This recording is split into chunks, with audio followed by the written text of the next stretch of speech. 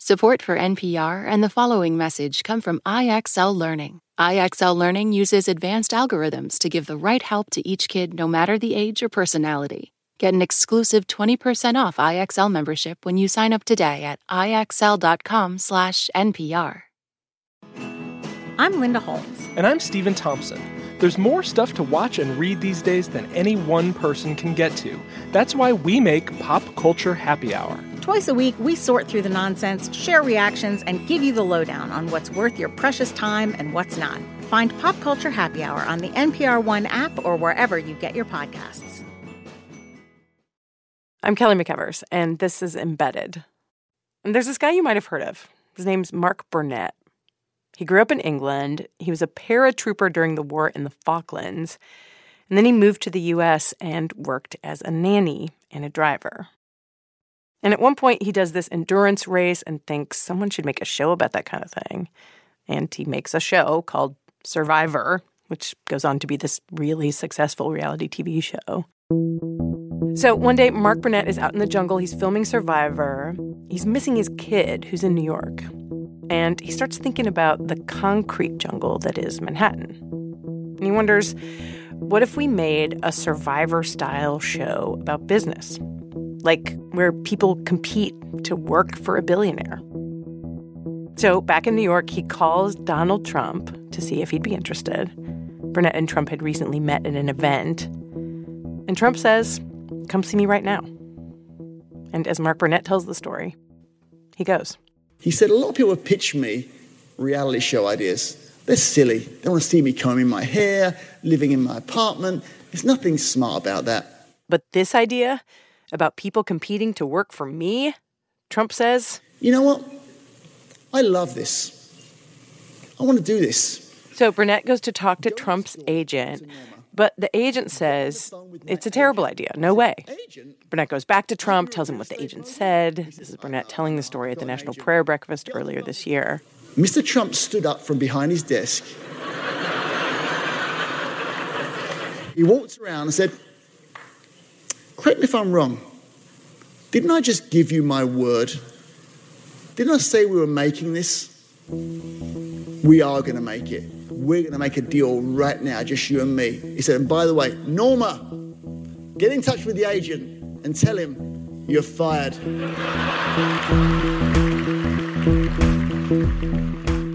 The new show, of course, was The Apprentice, this reality competition to become an apprentice in real life to Donald Trump, like an actual job. Burnett starts pitching it around to the networks. And at the time, NBC was in some trouble.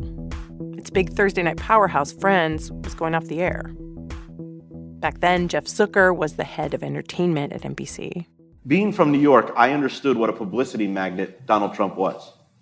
So my thinking was, I knew if nothing else, it would generate a tremendous amount of publicity. This is Zucker talking to the Washington Post's Lois Romano at Harvard last year. Because if you came out of New York, especially in that era, you knew that he was the front page of the tabloids all the time.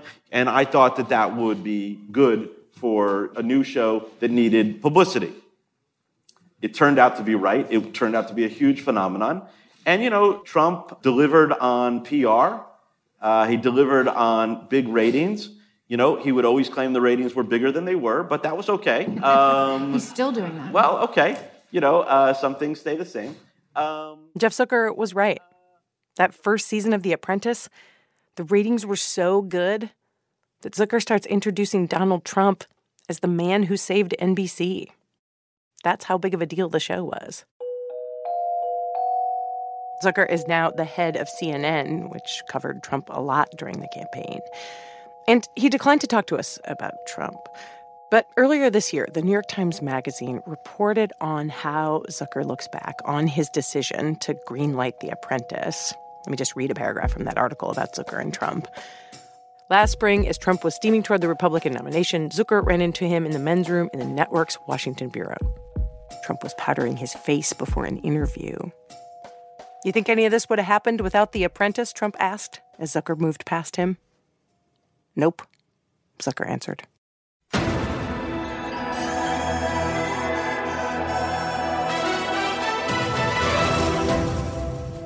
My name's Donald Trump, and I'm the largest real estate developer in New York. I own buildings all over the place, model agencies, the Miss Universe. Some of you might have watched The Apprentice when it was on TV, starting back in 2004. Some of you might not have. And private resorts like Mar-a-Lago, one of the most spectacular estates anywhere in the world. But it wasn't always so easy. About 13 years ago, I was seriously in trouble. I was billions of dollars in debt. But I fought back, and I won, big league, and I worked it all out. Now my company's bigger than it ever was. And even though Donald Trump did exaggerate the show's ratings, the fact is this. Tens of millions of people did watch The Apprentice, especially in that first season. Before the show, people already knew who Donald Trump was, but The Apprentice got people to know him in a new way. Like, by positioning him as the ultimate prize, it encouraged us, the viewers, to want to be like him. And that him we wanted to be like was a character who was carefully crafted by producers, editors, network execs, and the man himself. All of this would be pretty interesting no matter where Donald Trump had ended up. But now, he's the guy with the nuclear codes. And a reality TV show, in part, made that happen. This is a little different than what we usually do on our show. For our latest round of episodes, we're telling the stories of what Donald Trump and his closest advisors were doing before they got to the White House. Because this is a president who has no record of public service, but he does have a record in business and on TV. So today you're going to hear how The Apprentice got to be such a huge deal and meet some of the folks who made that happen. Whether they liked it or not is another thing.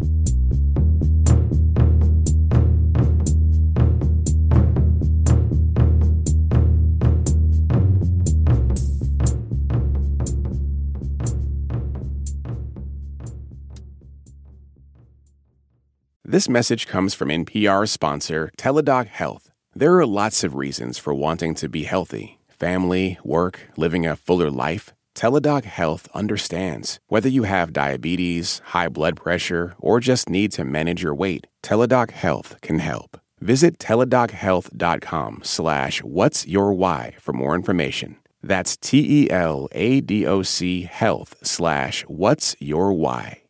Support for NPR and the following message come from Jarl and Pamela Mohn, thanking the people who make public radio great every day and also those who listen. Okay, so let's back up to that point where NBC has agreed to do the show. Remember, reality TV is kind of a new thing at this point. Rob LaPlante was hired to be the casting director for The Apprentice. And he says show producers put ads on TV and in the newspapers for contestants. And the first casting call was at Trump Tower in Manhattan. In the lobby of Trump Tower, which is now that infamous lobby that we all have seen. You remember 2 years ago when Trump came down the escalator and announced he was running for president. Anyway, 2003, the casting call, and LaPlante says something happened that surprised him. The first thing that I noticed that morning, which blew my mind, was the line.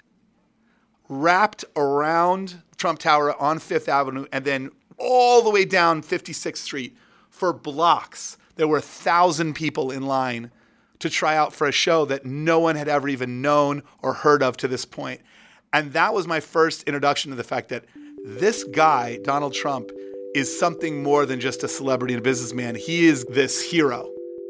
I've cast reality shows and produced reality shows for years, and most of the motivation for people wanting to be on them, even if it's a dating show, even if it's whatever it is they want to be on TV. They want to get the fame. Rarely had I ever seen people who so legitimately just wanted to meet Donald, be like Donald. It was like a cult. Like people showed up with their copy of Trump's book, The Art of the Deal. Their reverence for Donald was so intense that they saw only the money and the success, and they didn't see anything else. 215,000 people tried out to be on The Apprentice that first season. And at the time, LaPlante and the other people who worked on the show were stoked. Like, oh, if these people trying out for the show like Trump so much, then maybe the show's going to be a huge hit. We're all going to make a lot of money. Because those contestants who so desperately wanted to be like Donald Trump, LaPlante says they were stand-ins for all of us. If they wanted to be him, that means tons of people watching maybe wanted to be him too.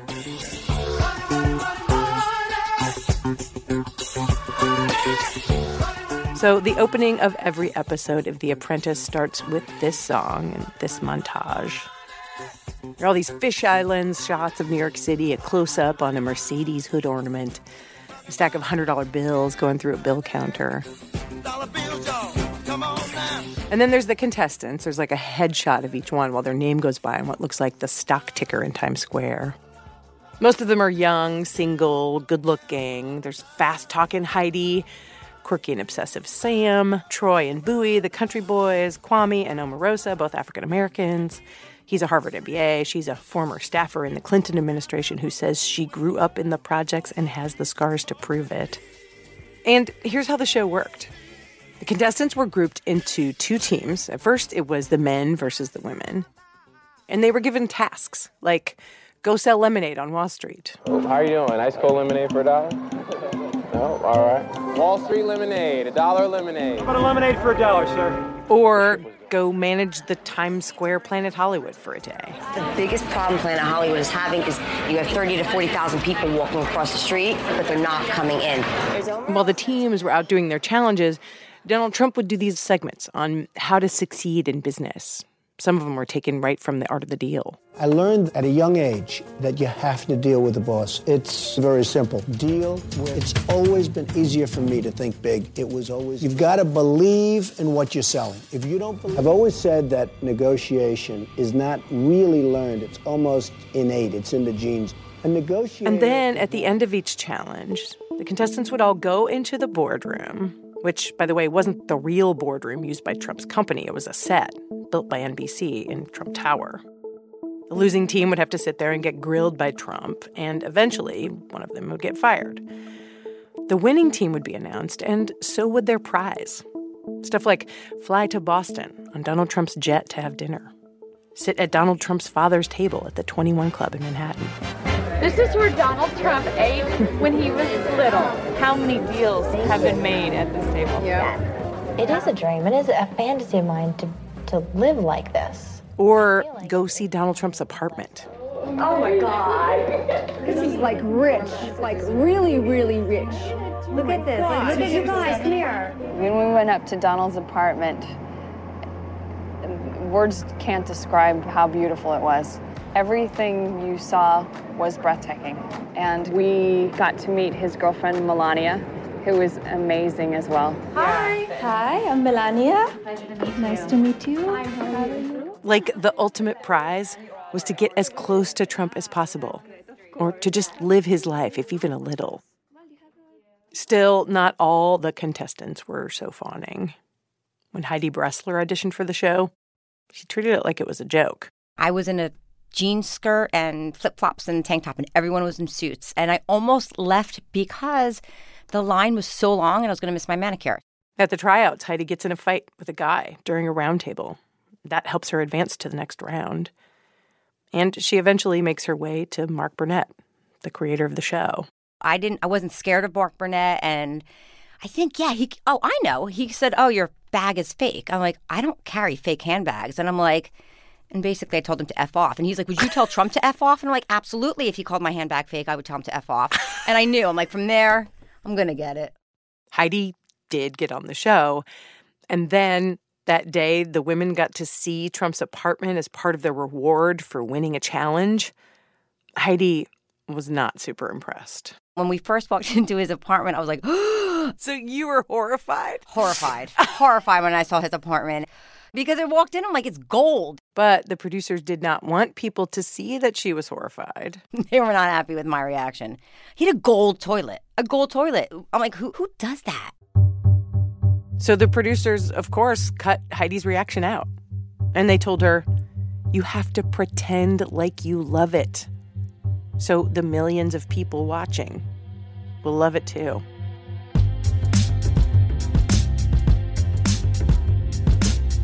One contestant who did love it after the break.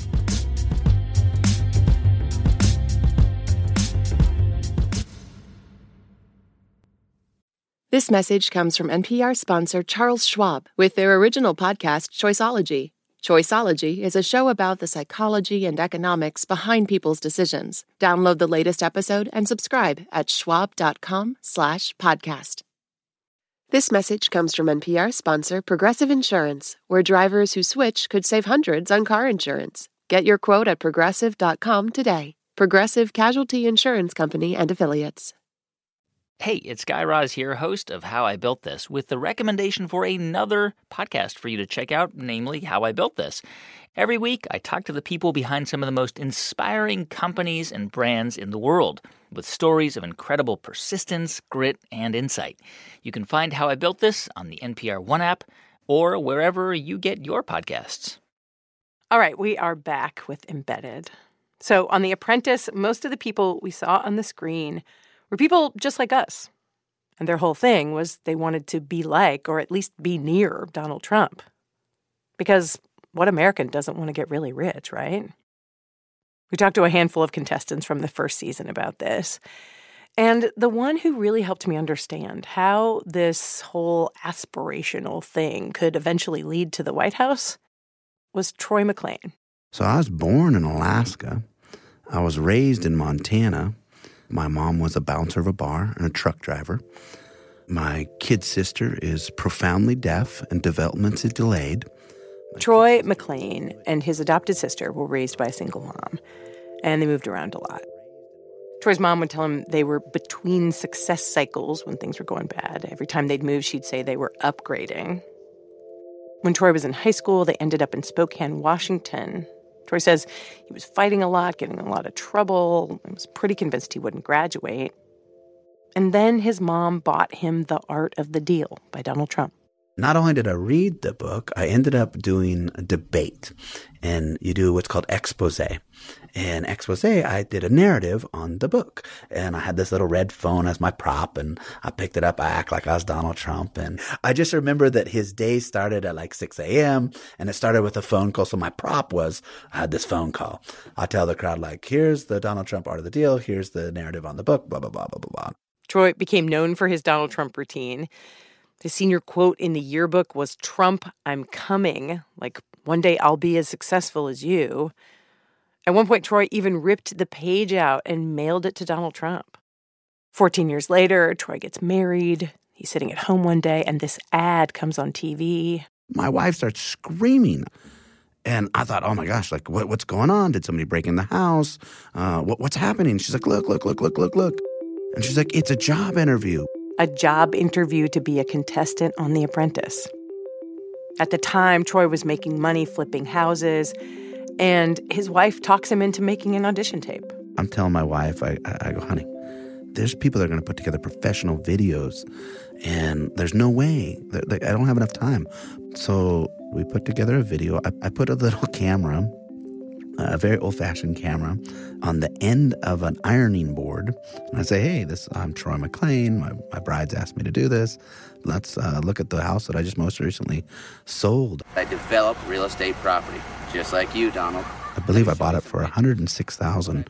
47 days later, I sold it for $217,000 in less than 48 days. And I showed the cashier's check in the video. NBC and Donald Trump, stop wasting money and get me to be your apprentice. Troy gets on the show. And at one point early on, we see him out hustling, trying to get people to come into the Planet Hollywood. I've got $5 gift certificates off for any dinner or any drinks, and I've also got T-shirts for sale. Does anybody want? And here he is, giving a pep talk to another contestant, Sam, who's kind of freaking out. Sam the man, sit up for a second. Close your eyes. Troy gives him a cowboy hat. Now, Sammy's the country kid. Think about doing a little fishing. You think about just kicking back. You got the mountains behind you. Everything's fine. Relax. Be the country kid. Be the hat. Thank you, Troy. You're welcome, buddy. And you can hear how the show played up the whole country kid comes to the city thing. Here's a scene where Troy and some others meet Russell Simmons from Def Jam Records to pitch a celebrity auction. Simmons is surprised when he first hears Troy. Yeah. Where are you from? I'm from Idaho, but originally I'm from Montana. You're not self-conscious about your accent, are you? You can make fun of me with my accent. That's all right. Russell basically looked at Troy as if he was from Mars. Russell is... This is something that really bothers Troy. And he says it has a lot to do with how he feels about Donald Trump.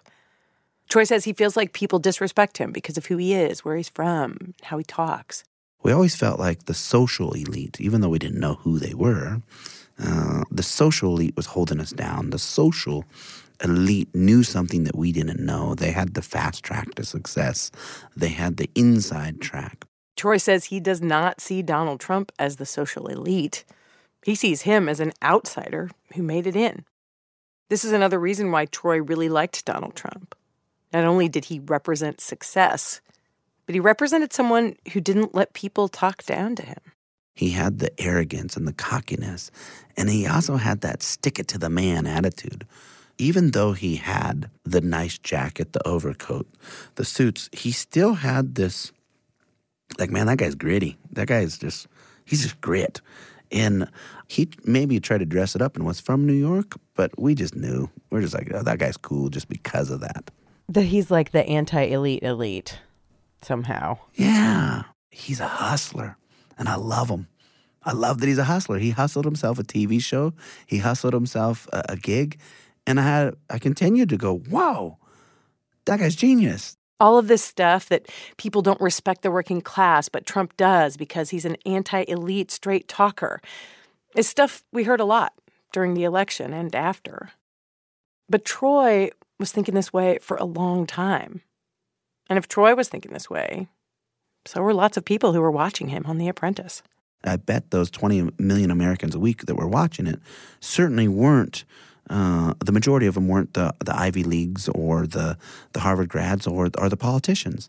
They were the ones that were looking to see if somebody like myself can make it. 28 million people watched the finale of The Apprentice Season 1. That puts it in the top 20 for all series finales, after MASH, Friends, Seinfeld, and Happy Days. And the next year, after that first season of The Apprentice, Donald Trump had the highest Gallup poll approval ratings ever. A lot higher than they are now.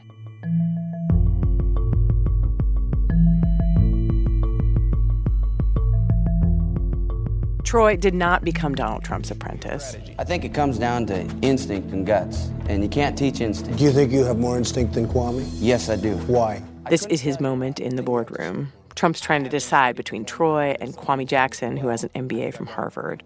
I don't have the institutionalized education, but education comes from other places other than college. You know, education's not a bad thing. This is a tough choice.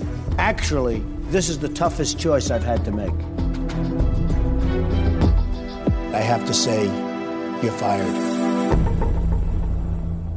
Troy says Trump never said the actual words, "you're fired," to him in that moment on the set. Those were edited in later. Troy stayed friends with Donald Trump. After the show was over, Trump and Melania and Troy and his wife all had dinner at a restaurant in the Taj Mahal casino. Later, Trump wrote in his book, Think Like a Billionaire, that, quote, guys like Troy are what make America great. And Troy voted for Trump for president and still supports him, even though he doesn't agree with everything he does, like the way he talked about a disabled reporter or how harsh he is on Twitter sometimes. We're just going right to my truck. Okay. Now Troy runs a consulting business in Boise, Idaho. It's a country truck, that's for sure. So we're walking my truck. We're going to go get a cup of coffee. It's kind of a fancy truck, actually. Well, this is a modified. Uh-huh.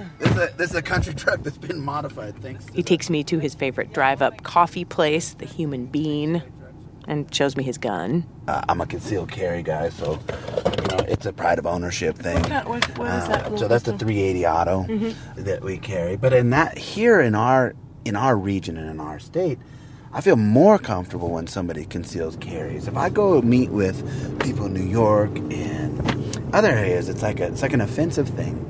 But Troy doesn't care so much about what people think anymore. He still wears cowboy boots, but now they are really nice cowboy boots. And he'll tell you he's upgraded from a Seiko to a Rolex.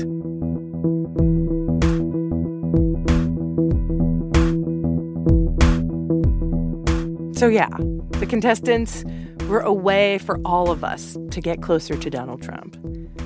And the producers were the way to shape who Donald Trump appeared to be. One of the main producers on The Apprentice was this guy named Bill Pruitt. At first, he says he loved working on the show. My time on The Apprentice was a career high, creatively. We didn't have to worry about the budget. It was huge, as Trump would say. And that's because NBC ponied up for what they wanted and they got, and that's a successful franchise. Producers got to stay in townhouses and take town cars everywhere. They had dinners at Tavern on the Green. Pruitt says what made the show so great was the fact that Trump had a lot of raw talent. Like, there was all this talk about how a contestant would be told they're being let go. At first, he was supposed to say either hit the street, like, I'm letting you go, or hit the suite, like, go back upstairs to your apartment, you can stay. And Pruitt says Trump was like, why don't we just keep it simple? I'll just say you're fired. I'll just say you're fired. And we're like, okay, good, yeah, all right, fine, yes, why not? Yeah. And we kind of looked around, yeah, okay, yeah, sounds kind of simple, but okay, yeah, sure, whatever. And then the first guy, David, got canned, and it worked. And David, I'm going to ask you to take the down elevator. You're fired. And then the second firing was this kid, Jason. Mr. Trump, I'm sorry to interrupt you. And Trump threw in what we called the Cobra, where he threw out his fingers and thrust them at the guy. Jason, this is a tough one. You're fired. And I remember in the control room watching. It was visceral. It was like he shot him. Everyone in the room went, oh, whoa, wow, whoa. So the Cobra became sort of a trademark move that he did beyond you're fired. The boardroom was, of course, where most of the drama happened on the show, and it's where we saw the most of Trump. The room is always super dark. Bill Pruitt says they wanted it to be like The Godfather, and Trump makes sure only one side of his face is lit at all times. Robin, bring him in, please. Then he calls through his speakerphone to tell his receptionist to send contestants in. Okay, you can go and see Mr. Trump now. And what's so fascinating about watching the show now is that you see so many hints about Donald Trump's personality. Things that are super important now, like how he believes you should never back down in a negotiation, or that loyalty. What do you think? Was she honest or was she disloyal? Is more important than just about anything else. Your disloyalty has been just terrible, and you sort of understood that. Throughout, or just this one particular task? Let's say it doesn't matter. I mean, it was so obnoxious in this particular case. Tammy, you're fired. Bill Pruitt says it was really fun shooting and editing these scenes. So, up to the suite. Until Trump started saying really offensive things on the set. And this is where I need to tell you a Bill Pruitt story. Last October, just before the election, we all remember when the Access Hollywood tape of Trump talking to Billy Bush emerged, the one where he talked about grabbing women by the you-know.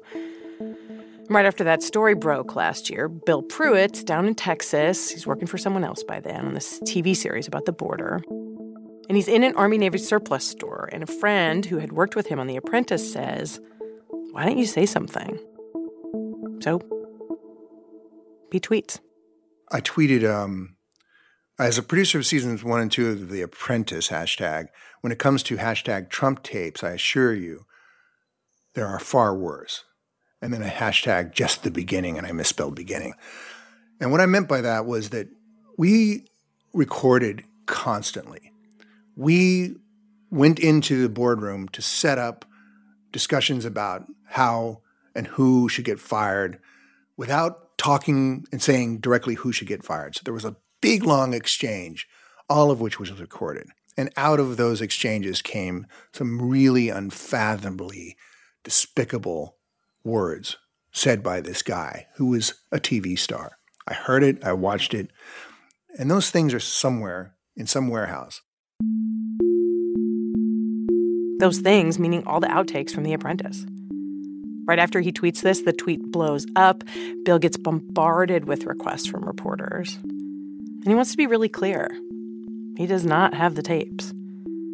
And nobody has said publicly if such tapes even exist. Last October, Mark Burnett released a statement that said he, quote, does not have the ability or the right to release footage or other material from The Apprentice.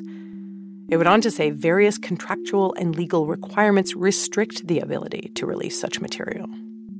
Many people suspect the tapes won't ever be released because Donald Trump is still an executive producer on The Apprentice. This is the first time that Bill Pruitt has talked publicly about what Trump says in those recordings. So, sitting on his couch in Malibu, I ask him what's on the tapes. He can only say so much. He did sign a non-disclosure agreement. Was it just about women? Mostly about women? Very, very much a racist issue. It was about race. Yeah. About African Americans, Jewish people, all the above? Mm-hmm. Yep. And was it just him? I mean, were other, was it sort of a Billy Bush situation where it was like, yeah, man, I know what you mean. Like other people talking that way too? Like, was it a culture of the place? No. I think when you heard these things, there's the audible gasp, that is quickly followed by a cough, kind of like, and then, yes, anyway, and then you just sort of carry on. Is there ever a time when you think, I wish I would have told him not to say things like that?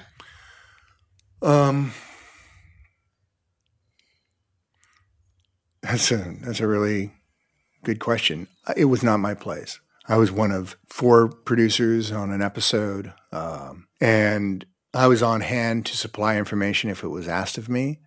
So to be, hey, TV star, reason we're all here, shut your goddamn mouth and don't ever repeat what you just said to anyone ever. Of course, you think that. You go back to your hotel room or your apartment that they put you up in, and, you do some soul searching. But he does not say anything. He keeps making the show and cashing the checks. We should say we reached out to the White House, and a spokesman called Bill's story, quote, the same recycled and false attacks.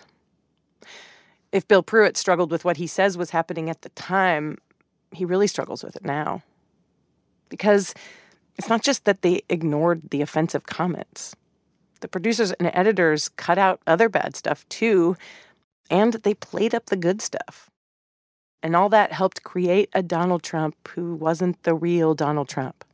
Like this idea. Remember that thing from the very first episode where he said he'd had some trouble in business but overcame it?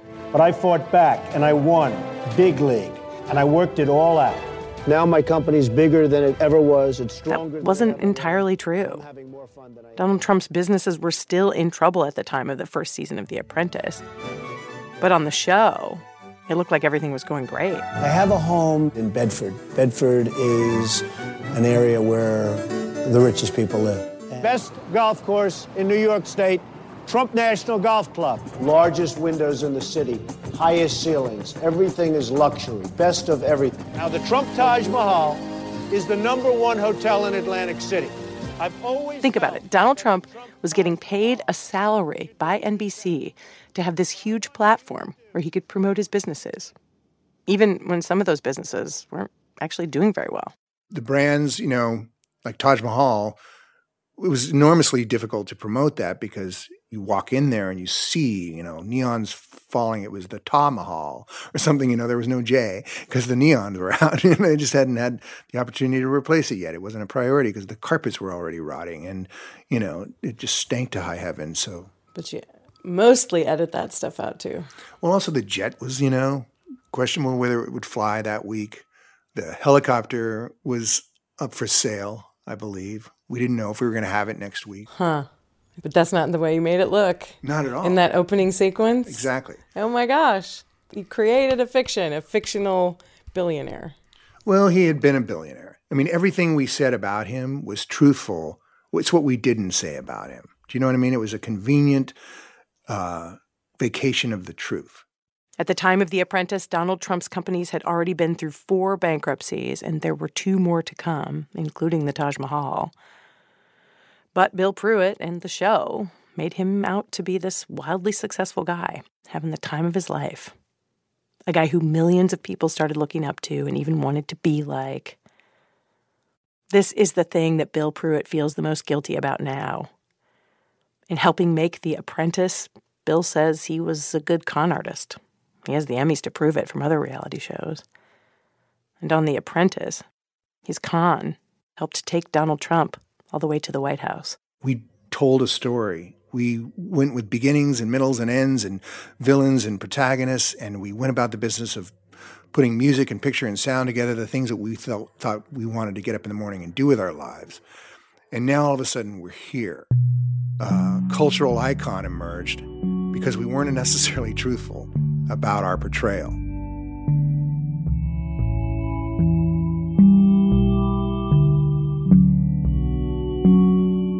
Bill Pruitt only worked on The Apprentice for 2 seasons, but he kept working in reality TV. He put 2 kids through college that way. He rents a nice little spot in Malibu with an amazing view of the ocean. And now he's done with reality TV. He works on documentaries.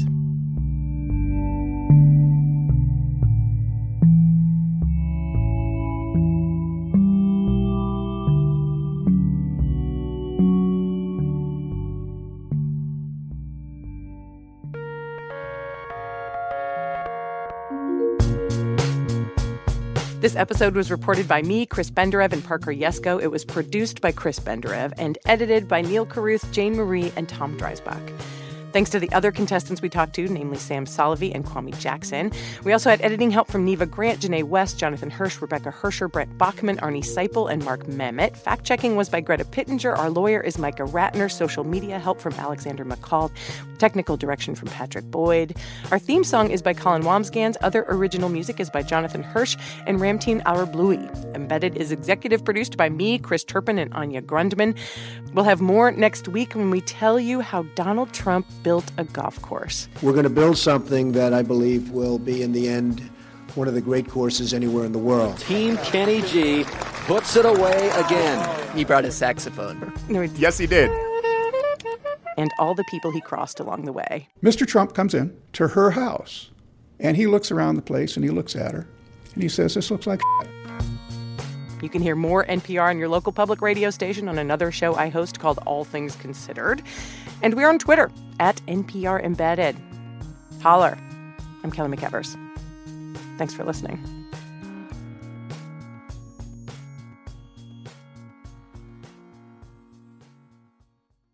This message comes from NPR sponsor Mint Mobile. From the gas pump to the grocery store, inflation is everywhere. So Mint Mobile is offering premium wireless starting at just $15 a month. To get your new phone plan for just $15, go to mintmobile.com/switch. This message comes from NPR sponsor Rosetta Stone, an expert in language learning for 30 years. Right now, NPR listeners can get Rosetta Stone's lifetime membership to 25 different languages for 50% off. Learn more at rosettastone.com/NPR. What does it mean to be Black in America? In NPR's Black Stories, Black Truths, a collection of stories as varied, nuanced, and dynamic as the Black experience, you'll hear it means everything. Search NPR Black Stories, Black Truths wherever you get your podcasts.